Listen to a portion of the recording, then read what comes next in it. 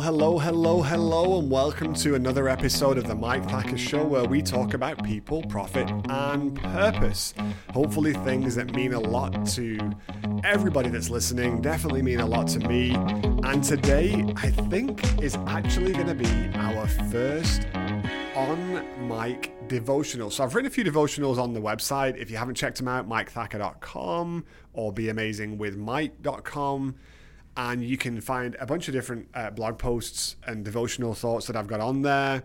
I used to be a preacher and dig in a little bit more to some of the spiritual stuff. And, I'm kind of dabbling back in there a little bit, wrestling with thoughts and doing a lot of wrestling, actually, with a lot of thoughts some days. Life doesn't seem as simple as it used to be the older I get, and definitely is a whole lot more complicated with a business and a non-profit and everything else. And I don't know, some days I think I handle it okay. Some days I'm probably not handling that well, but this is not an on-air therapy session, so we'll move swiftly along. But I thought it'd be cool to have a little bit of a devotional conversation here with you guys as my listeners.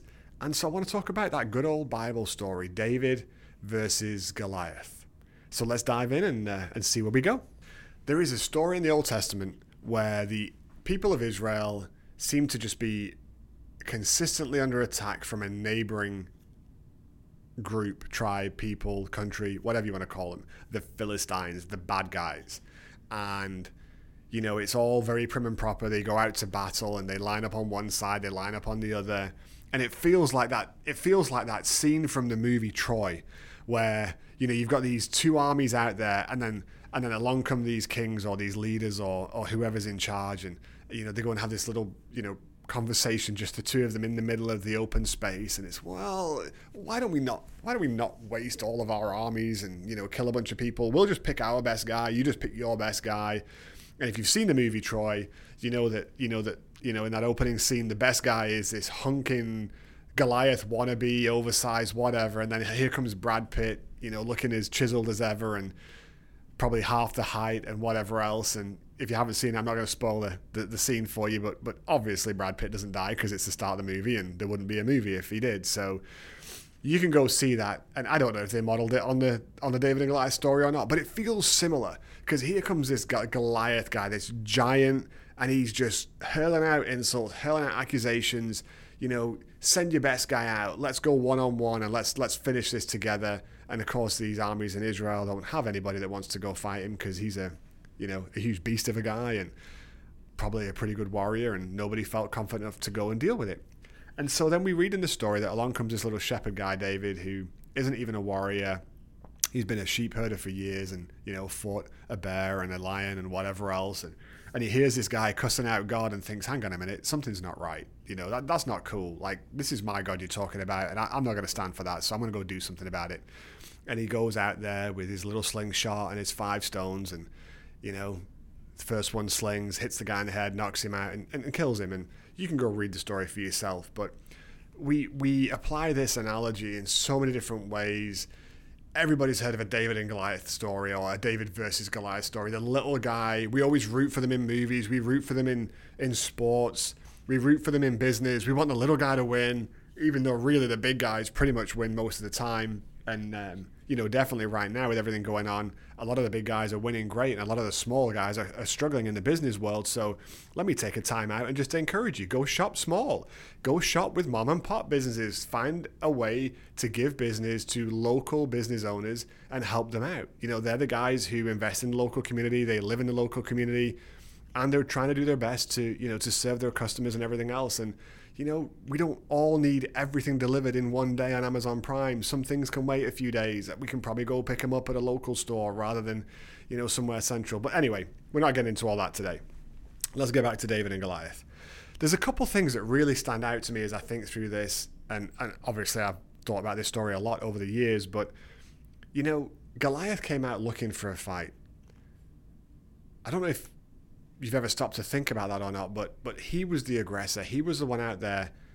The Israelites weren't out there looking to start a battle.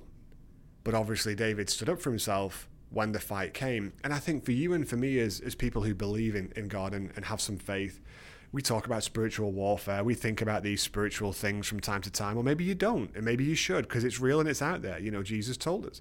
And the New Testament tells us we don't fight against, other people, flesh and blood. We fight against spiritualities and principalities and things we can't see. And so, when that happens, we've got to be ready to stand up. We've got to be confident to stand for what matters, to stand on God's word and what he says, just like David was. I don't read anywhere that God showed up to David and had a conversation with him and said, okay, I want you to go out and battle this guy. I don't read about him having a dream. I don't read about him having a vision. I don't read about God's fingers writing words in the sky. I don't read any of that. David just inherently knew this doesn't feel right, and felt a strength, a peace, a drive to stand up for the name of God where no one else was. And that's what God honored. And in your life and in my life right now, you may be feeling or dealing with similar kind of situations. Maybe you didn't go out looking for a fight, but a fight came to you. Maybe you're dealing with the pandemic and the efforts that it's having on your business, and you're trying to figure out what to do. I know that, on a personal level, I can relate to, any and all of the above. And it hasn't been an easy year.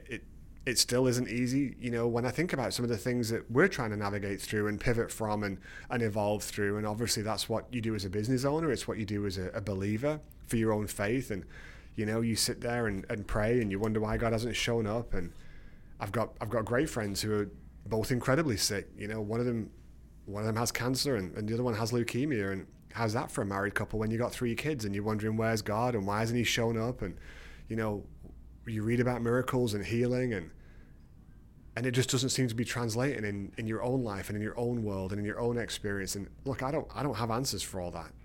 I don't know what to tell you. I'm not him. What I do know is when I read a story like this, there is an example for us to follow that we should want to stand up for the things that God says are important, and we should feel confident that we can stand up.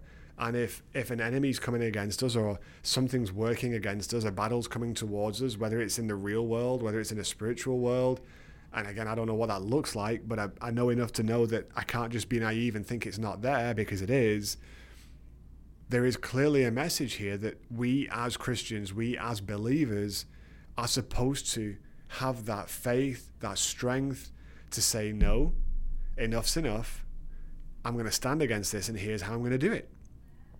And, the second thing that comes out of this is David didn't go to fight the battle in the same way the battle came to him. And what I mean by that is, here comes Goliath, and he's a warrior. He's suited up with armor. He's got weapons. He's got a sword. He's got a shield.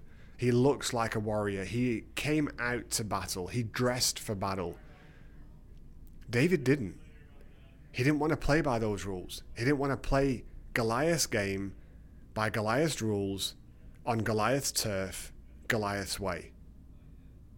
David went out with what he was familiar with. And I think as people, and I think for myself especially, it's so easy for us to sit back and say, oh, but you know what? Dude, that guy's so much bigger than me. That guy's so much stronger than me. If it was me, I'd have been looking at him and thinking, man, he's a lifetime warrior. And I'm a shepherd guy. What am I going to do going to fight against him? His muscles are probably bigger than my thighs. But as you think about those doubts and you let those things in, what you're doing is you're detracting from everything the Bible says, which is when we're weak, God's strong. When we're small, he's big. And I hate to even say it, because I know how painful it is to have to live that out. And I'm sure some of you, have probably dealt with a whole lot more than I have. But even just in my own life and experiences that I've had, and I think about those situations, it's uncomfortable. It's crappy. It's horrible. I don't want to be weak. I don't want to be in a weak situation and have to have God come save the day all the time. But I think in David's situation, he didn't look at it and say, well, I don't have all my own armor. I don't have my own spear. I don't have my own sword and weapons. And we read that he tried on someone else's. He was going to borrow someone else's so he could go play that same game by those same rules. And then it didn't fit. It wasn't right. It didn't make sense. Something felt wrong, and he shook it all off and said, you know what? No, I'm going to do this my way. I'm going to play this the way I know how. I can sling a stone. Like, that's what I know. And it's nonsense. It's crazy. You taking a kid with a slingshot and a few smooth pebbles, and you're going to go put him up against a stone cold killer warrior who's been bred from, a gene pool to just destroy. It doesn't make any sense. But whatever you're going through in your life today, and again, I speak to myself with the things, we deal with also, we've got to be so careful. Let's not look at everything that's coming against us and say, I got to fight that back the same way, because it's not the truth. It's not correct. God could have made David a warrior. He could have put David in the army years earlier. He could have let him be fully trained, but he didn't want that. He had plenty of warriors he could have chosen from. He didn't want any of them. He wanted David to step up and be David.